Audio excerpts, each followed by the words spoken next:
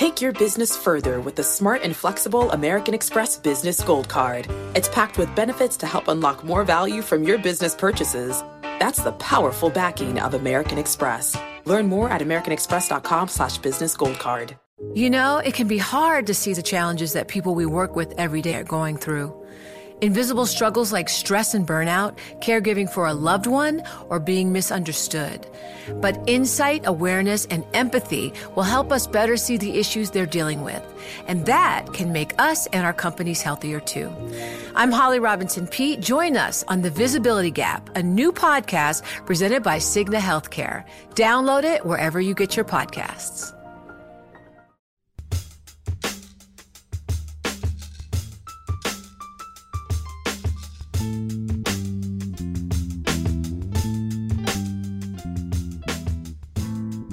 Hello and welcome to What Goes Up, a weekly markets podcast. My name is Mike Regan. I'm a senior editor at Bloomberg.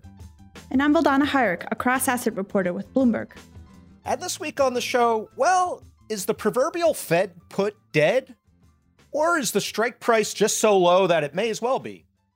That's the question on everyone's mind this week after Jerome Powell signaled that the recent volatility in the stock market will not be enough to force the central bank to amend its plans to raise interest rates and shrink its balance sheet. What does it mean for markets? We'll get into it with the chief investment officer of a firm that focuses on artificial intelligence. But first, Valdana, two things I have to tell you. First of all, my crazy thing this week is custom made for you. So I expect big things from you on this. Secondly, condolences to you and Jeffrey Gundlach and all the other Buffalo Bills fans out there. I know this is a bad week. So bad that it's Valdana's turn to hide under a blanket during the podcast this week. And Valdana, I think if there were like a pure play company that makes folding tables, I would have shorted them this week. What do you think? Yeah, it's a bad time for Buffalo Bills fans, for all of Western New York. I was depressed on Sunday, on Monday. I'm depressed today. I don't know how I'm going to get through this answer, but thank you. I appreciate it. At least everybody watched the game. It was like record numbers of people who watched it. And now everybody's discussing overtime rules for the NFL, which is kind of cool. Yeah. But by everyone, you mean the team that lost, the fans of the team that lost because of the overtime Hey, rules. I saw Larry David was talking about it too. It is a silly It was rule. trending on Twitter. I don't know. They've already amended it once, so we'll see. One can hope. Maybe they'll let them play that game over. But Valdana, I'm excited about this guest this week. We haven't talked to him in a while. He's got a new firm he's involved with. Tell us about him. Bring him into the show here. Let's get this going. Yeah, it's Max Gachman. He's the Chief Investment Officer at Alpha Trey. And Max, I want to welcome you back to the show. Thanks so much for having me. It's awesome to be back. Yeah, Max, it's been a while, and I don't think I've talked to you since you've started this new gig. And I'm gonna confess something here, Max. Whenever I hear someone talk about artificial investing, or artificial intelligence in the investing world, you know what I do is I kind of nod my head and I stroke my chin as if I know what's going on. But just between us, don't let this get out. I really have no idea what they're talking about. I'm hoping you can give us all your takes on the market in the show. But first, let's get into that notion. What are you guys up to? What is sort of going on with AI-focused investing at the moment? What are the applications? And where do you see it going in the future? And if you don't mind, the For Dummies version, I think it would probably be best for, at least for me. I don't know about Valdana. Sure. Well, I'm sure Valdana would understand the intricacies of things like recursive neural networks and, transformers. But Mike, for you, I'll dumb it down. I'm nodding along. Yeah, thank you. I appreciate that. So first of all, it's really important to differentiate artificial intelligence from the broader quant ecosystem, because a lot of folks know about quant funds. Systematic funds have trillions of dollars, or systematic strategies have trillions of dollars under management. AI, as in true artificial intelligence, is very rare. And in fact, that's why I left a pretty strong position to join this plucky startup to lead the new frontier. True artificial intelligence is really based on the concept of a neural network. And a neural network is kind of what it sounds like. It consists of neurons, just like your brain. And those neurons fire in different ways to process information kind of the way a human mind processes it, but very differently from how a traditional systematic strategy processes it. The best way to think about it is your typical quantitative strategy, even if it uses machine learning, which is kind of part of that AI phraseology, but is not quite what we consider authentic AI.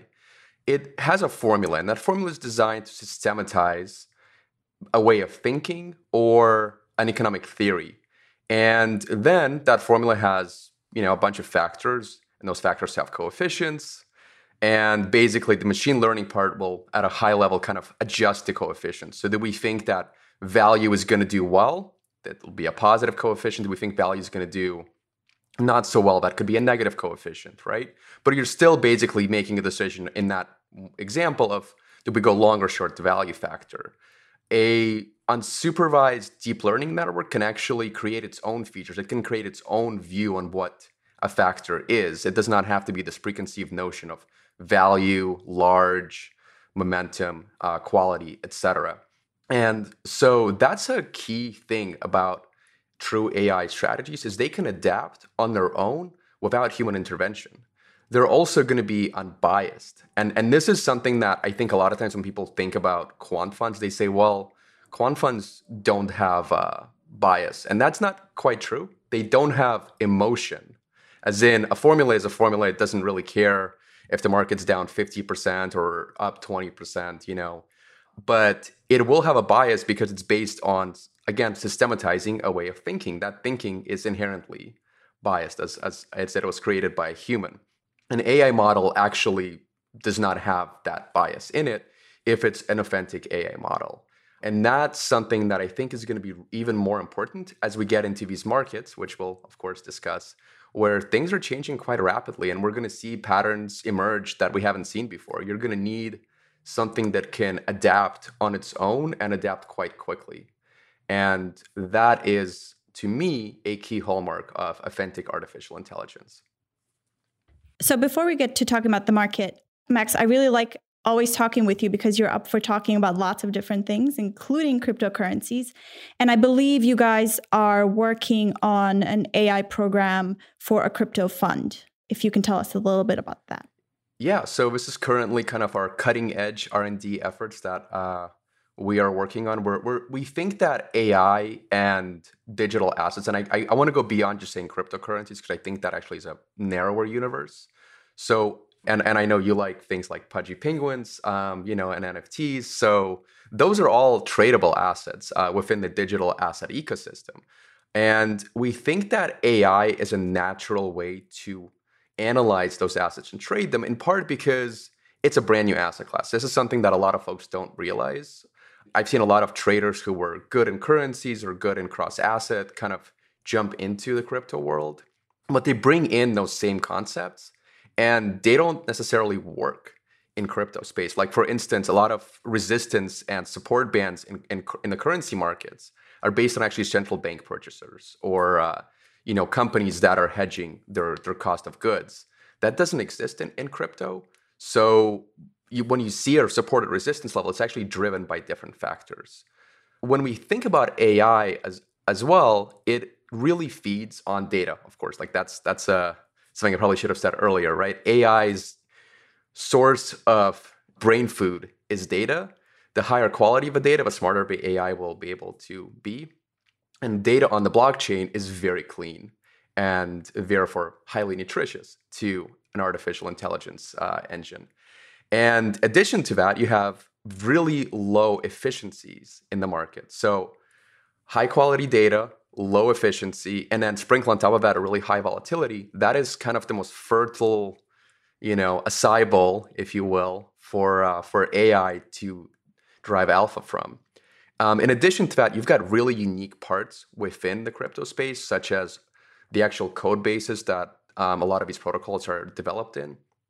And those are things where, one bit of code, reading another bit of code and making a decision on it and analyzing it is actually something that opens up even more doors. So we think there's a lot of really amazing opportunities. I can't talk about too much on the specifics, but next time I'm on, I hopefully will be able to share a lot more. But we do think that AI and digital assets are a perfect marriage.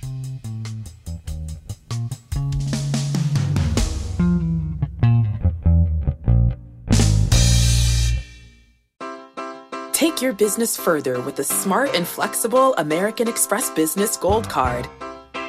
You can earn 4 times points on your top 2 eligible spending categories every month, like transit, U.S. restaurants, and gas stations. That's the powerful backing of American Express. 4 times points on up to $150,000 in purchases per year. Terms apply. Learn more at americanexpress.com/businessgoldcard. It can be hard to see the challenges that people we work with every day are going through. I'm Holly Robinson Pete. Join us on The Visibility Gap, a new podcast presented by Cigna Healthcare. Download it wherever you get your podcasts. Yeah, Max, let's bring it into the present tense a little bit with what we saw this week in the markets. And I'm curious how AI would work with sort of an event risk type of situation like we saw this week with the Fed. I mean, I know there's been a lot of work done on sort of natural language processing and try to, have computers listen or read text and make a decision based on that. Where is that in sort of the big scheme of things with AI? Is it still, is that still a little too tricky to do? Is it something that they need sort of the organic intelligence of a guy like you to handle that end of it? I mean, can AI listen to Jerome Powell and pick up the nuances and that, or is it just, a matter of reacting to the market signals as he's speaking? It's a great question, and there's going to be different answers depending on who you talk to. I know on one end, there's one fund that thinks they can actually train a camera. Well, they basically put a camera on Powell live, and they try to deconstruct the nuance of his physical body language and the nuance of his speech inflections. No way, to figure really? out what he's doing. Yeah. Now, when I asked them how well that worked, they kind of got quiet. So I'll just leave it at that. Well, Powell's got a pretty good poker face, so he might not be the best. He's gotten better since 2018. Let's put it there. Mario Draghi might have been a better test case of that. A little more animated. Yeah. A little more, he's Italian, so there's that. But I do think when it comes to things like NLP, it's a question of the decay. And what I mean by decay is between when the word is uttered and transcripted to when the market reacts, what's the lag? And can you actually capture that? A lot of times the answer is no. So we actually haven't found a lot of utility in kind of real-time NLP because a real trader who is, able to hit buy or sell as soon as they hear even like half of the word is going to be a little bit quicker than, a program will be. Right. It's a fascinating area of research because I feel like, you could read the text of a speech and think one thing, or you could see someone recite the same speech with different inflection and sort of different emotion and come away with something different. So it's a fascinating area of research, I think. Yeah. And I think there's a lot of words that especially central bankers use where almost their vocabulary is not a normal person's vocabulary. And as Fed watchers, like as economists, we kind of know what they mean when they say words like, we're going to be humble or we're going to be, right. Like persistent, for instance. Like different contexts, that could be very hawkish or very dovish. And a traditional NLP model is just going to say this is positive or negative sentiment. It's not going to be quite as good unless you train it. And this is actually where we get into some interesting stuff. And I have seen this work where you train a model on a specific person. You can do that with central bankers. I actually had this idea originally back in, I think, 2011. And at the time, I wasn't able to really figure out how to do that. But I actually was going to train a model back then on Bernanke and Draghi and say, okay, can we figure out based on their specific vocabulary, their specific mannerisms, if they're, being hawkish or dovish. But back then, it definitely didn't work. Perhaps in the future, as compute increases, we can, really isolate that. And that'll be a very interesting situation where you have actually algorithms making those split-second decisions. But we're not quite there yet. So speaking about this week, I was hoping you could sort of just go over briefly and very quickly, your takeaways from the Fed meeting. And I wanted to ask you if you think the market is correctly interpreting what happened with Powell this week. I think the market is been having a really hard time getting its sea legs this January, right? I mean, just look at the action we experienced kind of right after the meeting. We had the really big drop. Then overnight, we started dropping further, and then came back up. I don't think Powell said anything really dramatically new. In fact, you and I were talking about that right after the meeting. To me, it seemed like just the hope is gone, right? That was the initial reaction. Like, okay, the Powell put is out of the money. It may be completely off the table. And that was that initial like, oh crap, like the training wheels are off situation for investors. But then overnight, all of a sudden, we got some I guess, newfound hope or newfound confidence that the markets can do well on their own. So if you think of like, again, with the training wheels example, it almost seemed like, you take your kid, you kind of send them down the hill and they start really wobbly and they think they're going to fall. And then they start pedaling and they're like, oh, look at me, I'm going. But at no point did Powell say anything to me that was different, that was, unexpected. They've done a really good job of telegraphing what they were going to do. And the thing that I always watch for is kind of the Fed speakers who are on the fringes, either the most hawkish or the most dovish, and see if do they start changing their tune. And they did. The most dovish Fed speakers and FOMC members got a lot more hawkish in the, kind of weeks coming up to this meeting. So it shouldn't have been a surprise that the Fed said, yep, we're going to hike in March, we're going to end QE, and we're going to look at tightening. That's pretty much what I think everyone should have expected. Yeah. And maybe that's, maybe they did, and that's why we saw such volatility before the meeting. You even, kind of priced it in. But, Max, well, how are you thinking about the rest of the year now, especially in context of, well, if treasuries and stocks are selling off together, that 60-40 portfolio maybe is not as diversified as it once was. I think this is a issue people have been talking about for a year or more now, but it certainly seems to be an urgent topic now. Or is it possible we'll see sort of a simultaneous weakness in both the bond and the stock market? And how do you play that?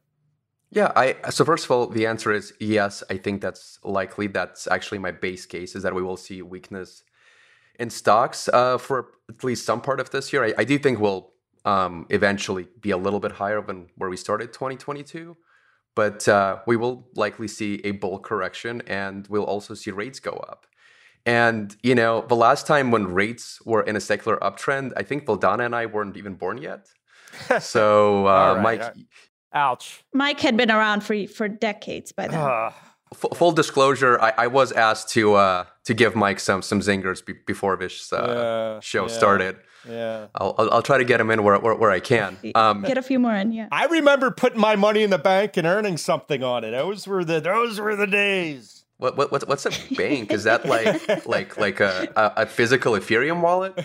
I would roll up the quarters and nickels and dimes in the little paper wrappers for my paper route and ride my bike down and on a little paper deposit slip. And the interest was good. Those were the days. Bring back those 5% savings deposit accounts. Max, he's talking about the early 1900s. Yeah, I think it was kind of a turn of the century. Novel there that Mike was spinning a little Oliver Twist. Yeah. Artificial intelligence back then was like if you got the cheat code to Donkey Kong, that was about as far as it went. I do think with that, you may be careful what you wish for, because I think we could get those 5% interest rates, but that also, I believe came with like a 12% mortgage. True, that's fair. Rate. So, fair point. Those of us who locked in, low mortgages are pretty happy probably at this point.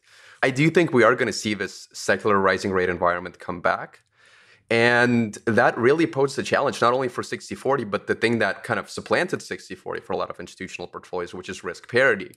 And while, risk parity folks will tell you that it's very sophisticated, having run risk parity strategies before, I can tell you that generally speaking, it still relies on the crucial concept of bonds go up when stocks go down, and duration risk diversifies equity risk. If that no longer is the case, you need to create something different. I think it's going to be really important to be more dynamic. It's going to be, what I mean by that is dynamic in terms of asset classes. So the concept of a balanced portfolio is really important. I think if we break it down to its really building blocks, it's a risk asset that can go up and produce capital gains, and then a diversifying asset that maybe produces a little bit of income and steady returns, but primarily is there to hedge the risky asset. So what those two components are, I think that's going to be more dynamic going forward. And the new all-weather strategies are going to be playing with those concepts. So they may hold equities and bonds like current strategies do. They may also hold some amount of commodities like some risk parity strategies do, but they may at various points hold totally different things. They may actually hold some amount of crypto and some amount of loans and some amount of stocks. And those asset classes will have to keep varying. It's going to be a bit of a musical chair strategy. And I know that sounds a lot more complex, and it is. But the unfortunate byproduct of our reality is things do get more complex with time. And if you stick to, your traditional approaches, I think you're more liable to actually suffer long-term and not achieve your objectives as an institutional investor. Do commodities play a role in diversification these days, or is that ship already sailed? Do we already miss that boat? I think they do, but again, it's tricky. I think a lot of times people say, oh, commodities are a good inflation hedge. And in my research, I found that commodities are good as a hedge against inflation shocks, but they're not necessarily a hedge against steady rising inflation. And there's a lot of factors that figure into commodities, especially once you start actively trading around them, that are very idiosyncratic. So, OPEC doesn't necessarily care about your inflation hedge or your income story when they decide whether to raise or lower supplies. And, when people in OPEC cheat and actually ignore the supply constraints, then, it creates a whole different situation. And, then we have things like, well, if we get the infrastructure bill passed, that'll certainly send some commodities up higher. But if conversely people stop, spending as much on restaurants, that'll send other commodities down. So it's a more complex ecosystem. And I think looking at it at a very high level, like as just a single asset class, is not a good idea. I think commodities are pretty idiosyncratic. So talking about the high level, I wanted to ask you about some maybe positive catalysts for the stock market, because the idea is sort of that Powell and the Fed can move sooner and quicker in terms of hikes this year because the economic backdrop is strong, right? And then the second part of this is, and I've heard Gina Martin Adams talking about this on different interviews that she was giving this week, is earnings and how that might sort of help support stocks, at least in the near term. Yeah, I think that the Fed starting earlier is good. There's obviously some folks who think that the Fed is starting late. And I personally don't think they're starting late. I think they're starting at the right time, and I think they're signaling it well. So kudos to Chair Powell on I think navigating this about as well as possible. I do think that earnings are also going to be a very important catalyst, and it's a question of not so much what the street expects, but what investors expect. And we've seen a bit of a divergence there. So if we look at the most recent kind of, Q4 earnings that have been released so far, I think generally speaking, beats were punished a little bit and losses were punished severely. And that's an important concept, right? So that means even the beats on average were not quite what investors expected. And that was my fear going into this reporting season, is that the actual investor expectations were higher than what we were going to see. So then the question is, as we go further and as we get into, like April, are Q1 expectations going to be more in line? That's going to be, again, like using that trading rules analogy, the market has to pedal on its own now. The Fed is not going to come in. I also think it's important to note that fate works both ways, and I'm talking about the flexible inflation targeting. So just as the Fed was comfortable with inflation running over the 2% line for a while, they'll actually be comfortable with inflation running below that. So Powell made it very clear when he spoke this week that he cares about the labor market and not asset prices. Asset prices inflating up were as a byproduct of the stimulus that needed to be done to help the labor market. And I think investors need to really internalize that because I don't think that's a bluff.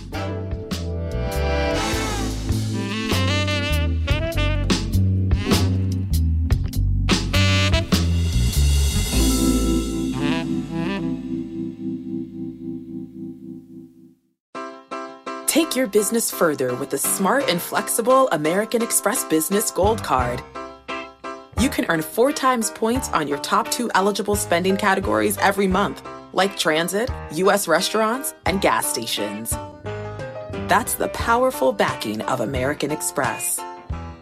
4 times points on up to $150,000 in purchases per year. Terms apply. Learn more at americanexpress.com/businessgoldcard.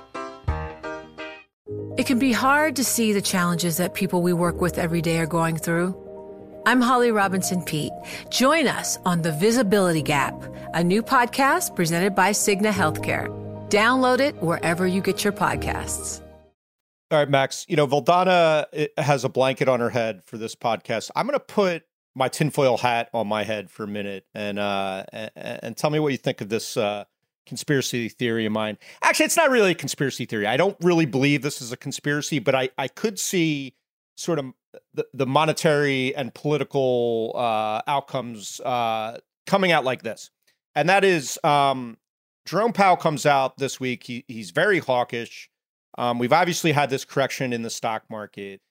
The year goes on, we get into the summer, we start lapping the comparisons to last year, and we see that maybe inflation has cooled off, at least come off the boil, off the 7%. That allows Powell to get a little more dovish, a little less hawkish, perhaps, in the summer, early fall. Markets rallying again. By the time the midterm election comes around, everyone's forgotten about this ugly spell in the markets. And politically, it's beneficial to Biden and the Democrats in theory. Again, I don't really believe that's a conspiracy theory, but I could see it playing out along those lines. But I'm just curious, what do you think of that scenario? And what do you think about the midterms in general? I know they're traditionally a kind of a weak year for equities. Is that going to be the case this year? Is there political risk that we're going to have to deal with later in the year or what? Well, I think the second part of your question is the easiest. Yes. We will have to deal with political risk with midterms around. They are very important midterms. I don't want to be that guy who comes on every time there's an election, say this is the most important election of our time, because it's always easy to make that comment. I don't think this is the most important midterm election of our time. I do think it's an interesting one as someone who's a bit of a political wonk and also a market participant who trades on that political information. I think there's some unique features which are well known, which is one, you obviously have a very tight margin, and that margin needs to be maintained by the Democrats. And I think with that, you also have these 2 outliers in the Senate who need to come in line at some point, and I think they will, because I think at the end of the day, they are going to choose their party. And they're going to want to keep that majority because they know they don't have friends on the other side, even though they've skewed pretty close to it. And so, I think Manchin and Sinema are going to eventually support Build Back Better. And I think the timing of that is going to be important. We know that in Washington, a lot of times the theatrics are geared towards giving you that last minute conclusion. I think that's probably what's going to happen. I actually still think Build Back Better passes. That does, by the way, create a little bit of a fiscal put in the markets that I don't think is totally priced in yet. But just how much that gives us is a bit of an open question. I think there we do want to be careful. I wouldn't start overweighing on industrials and materials and financials just yet. But I do think those are the sectors that can do better from that. And beyond that, there will be other related midterm theatrics that are going to start happening. I think there we're going to start seeing that more towards, kind of early third quarter is when things will really start kind of getting interesting from a political standpoint. Yeah, the drama builds. Max, I wanted to ask you about some geopolitical risks that you're thinking about, because obviously we have a bunch of stuff going around Russia and Ukraine. And so how should investors be thinking about that? Do you think that some of those risks are properly priced in? And what potentially would an escalation mean for the price of oil and inflation and so on?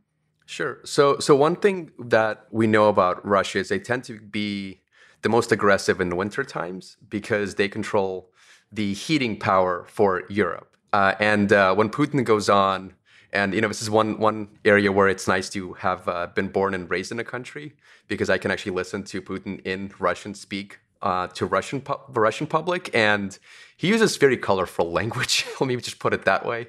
One that I'm not going to say on the podcast.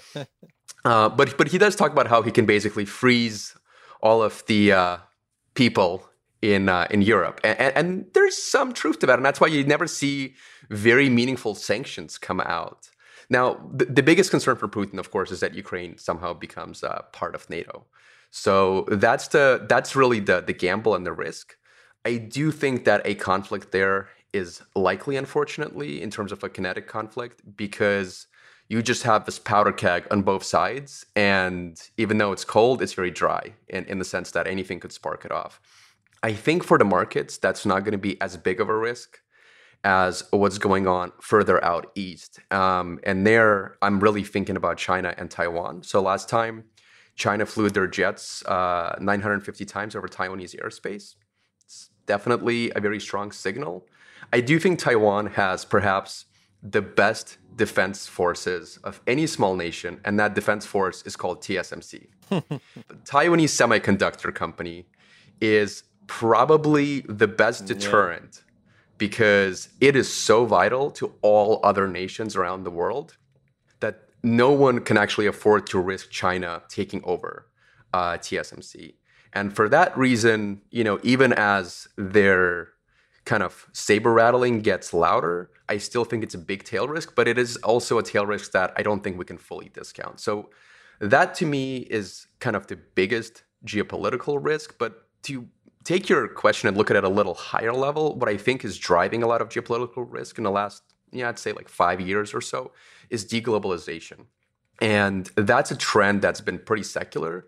We've seen a lot of businesses move from from just-in-time inventory to just-in-case inventory.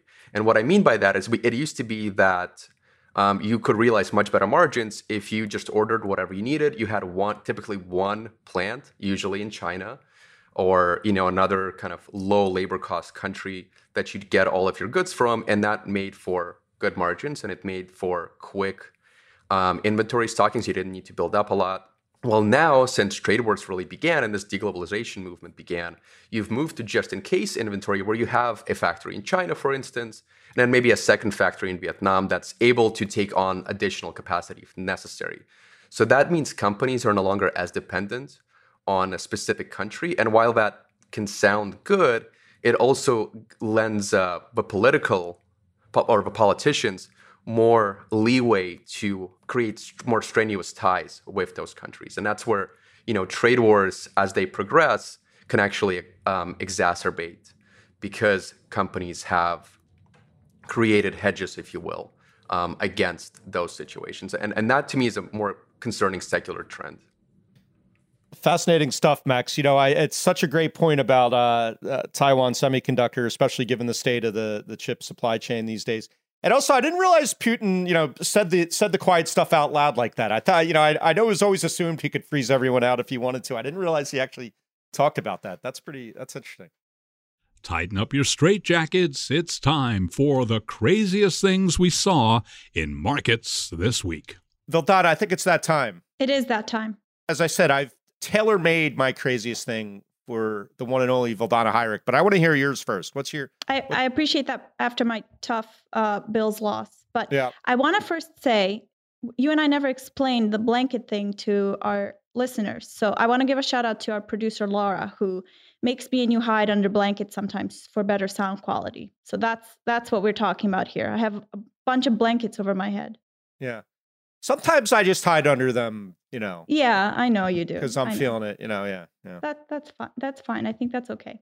Yeah. Well, okay. So first, or I guess second after my little blanket thing, I want to give a second shout out to Ben Emmons of Medley Global Advisors. He's a frequent guest of the podcast, and he actually wrote something into me that I wanted to read out loud.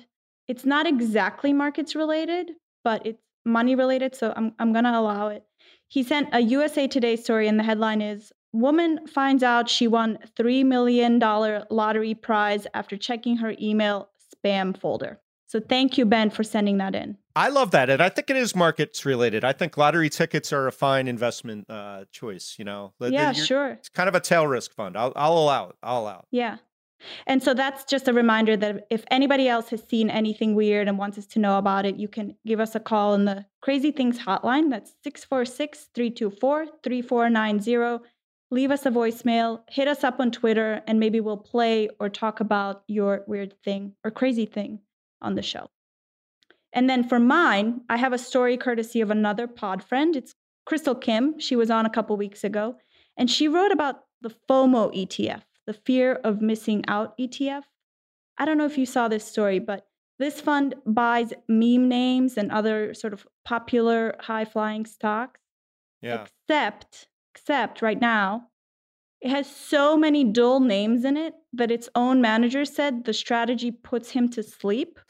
And the FOMO ETF right now is almost 40% in cash. Its biggest holding is Chevron. It has Campbell Soup in there. And then I was checking it out, and I look for GameStop and AMC, and neither one are part of this fund anymore. That is pretty fascinating. Well, they're not, no fear of missing out on the drops in those stocks. I guess that's pretty good. 40% cash, I guess. 40% cash, yeah, crazy. Yeah. Fear of missing out on capital preservation, I guess, is the theme this week. All right, Max, that's pretty good. What do you got for us? Have you seen anything crazy? I mean, so whenever I look for something crazy on short notice, I tend to go to the metaverse now. Yeah. And you'll never stop short of kind of fun figures. So I'll start with that, and then I'll drill down to the actual thing that I thought was crazy. They just released the data for the fourth quarter of virtual land sales in metaverse. $330 million. Wow. So that was interesting. And, we know about housing inflation has been going on in the real world, but Sandbox virtual real estate went up 500% last month. Wow. 2 lands in Decentraland went for over $2.3 million. So I don't know if that means that's just for the land, or you build on them, and if you have to hire like virtual developers to, come in and build stuff. But seems expensive to me. But the thing that really got me was someone bought a yacht in Sandbox. So it's not land, it's just really an virtual yacht that I guess you can sail around this virtual world. You guys have any guess for how much they paid for this virtual yacht? Wait, I think I saw this. I want to say $500 million. Well, if that's Mike's guess, I'll go with that too, because I did not see this story, and I'm notoriously bad at guessing. Did you say $500 million? Yeah. It was, well, that would be a lot. No, it was half a million. It would be closer. So $650,000. Huge difference. So yeah, it's only off by a few zeros there. Yeah. So pretty affordable then. I guess in that sounds like a bargain now. Actually cheaper than I guess a real yacht. So relative to buying $2.4 million for a plot of land, maybe that's what we should be doing now, is buying NFT yachts in the metaverse. Max, are you locking in low rates in the metaverse, purchasing land over there? I don't know. I mean, I kind of feel like someone does need to do that. I'm going to train the AI to figure out how to arbitrage different land plots, and maybe we can become just a virtual landlord. I don't know. Didn't someone pay up big to be like Snoop Dogg's neighbor or something like that? Did I read? There was a couple stories about that last year. So yeah, and it's funny to me. So when I was just starting out, like writing code, there's this thing around. This will now date me, Mike. So I'll join you in the old guy camp. There was this thing called Vermal, or virtual reality markup language. It was kind of started like in the mid 90s.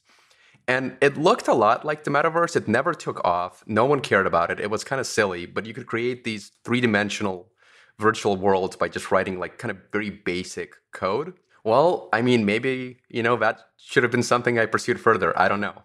Bring it back. Yeah. Get that dust off those old floppy disks, I guess.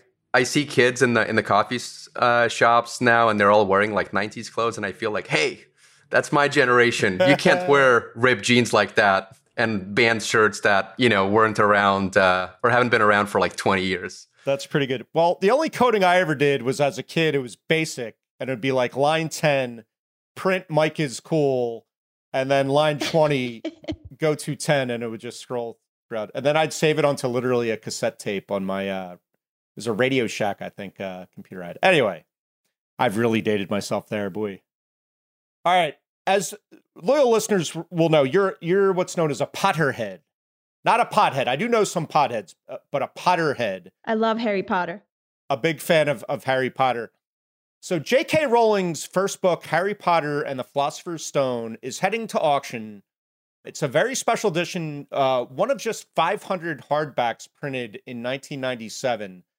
So it's very rare gem. In fact, her name is listed, I believe, as Joanne Rawlings, not even J.K. So that's going up for sale. Now, I want to put you two to the test. There's something else going up for sale, or went up for sale, actually.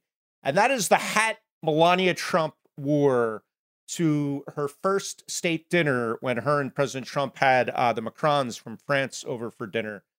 That sold at auction. Unfortunately, it sold in Sol, the Solana blockchain currency that's not doing so well.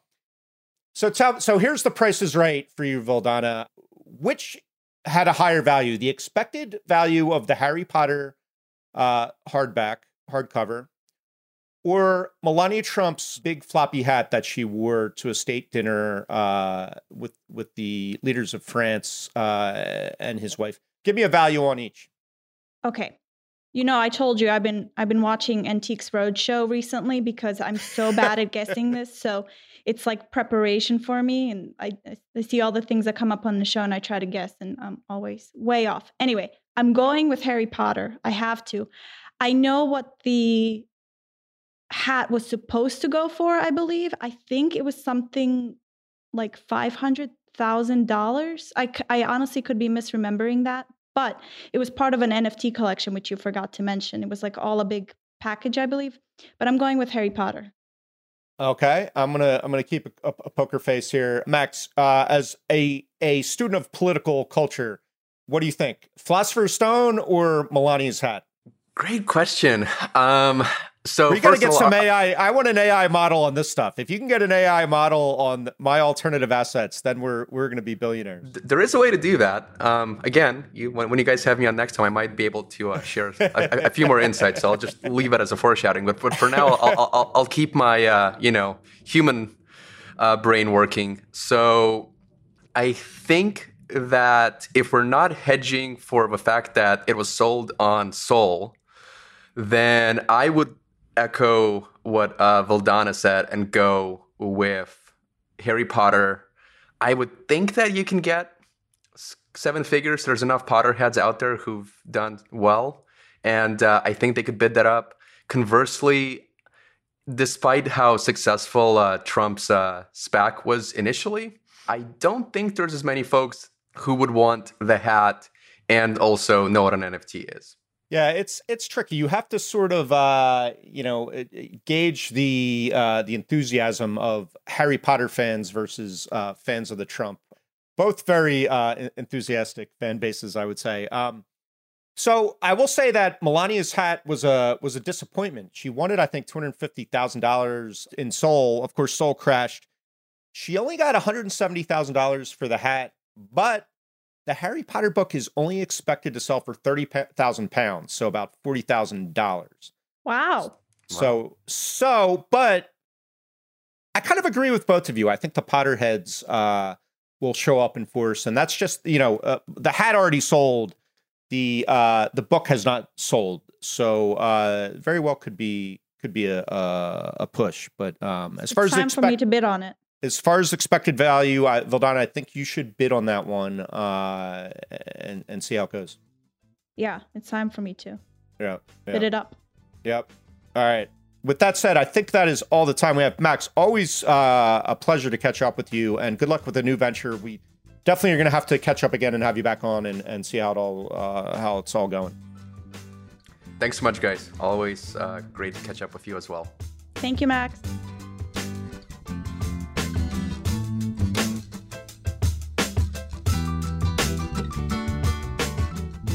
What Goes Up will be back next week. Until then, you can find us on the Bloomberg Terminal, website, and app, or wherever you get your podcasts. We'd love it if you took the time to rate and review the show on Apple Podcasts so more listeners can find us. And you can find us on Twitter. Follow me at Reganonymous. Vildana Heinrich is at Vildana Heinrich. You can also follow Bloomberg Podcasts at Podcasts. And thank you to Charlie Pellet of Bloomberg Radio. What Goes Up is produced by Laura Carlson. The head of Bloomberg Podcasts is Francesca Levy. Thanks for listening. See you next time.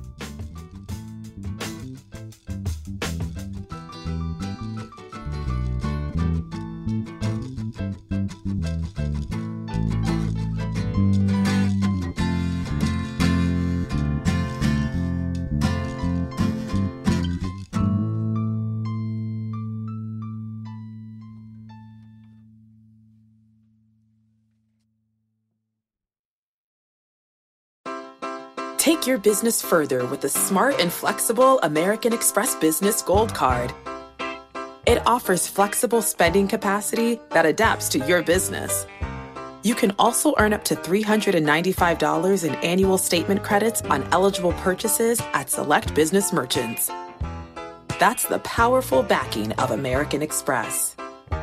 Terms apply. Learn more at americanexpress.com/business gold card. It can be hard to see the challenges that people we work with every day are going through. I'm Holly Robinson Peete. Join us on The Visibility Gap, a new podcast presented by Cigna Healthcare. Download it wherever you get your podcasts.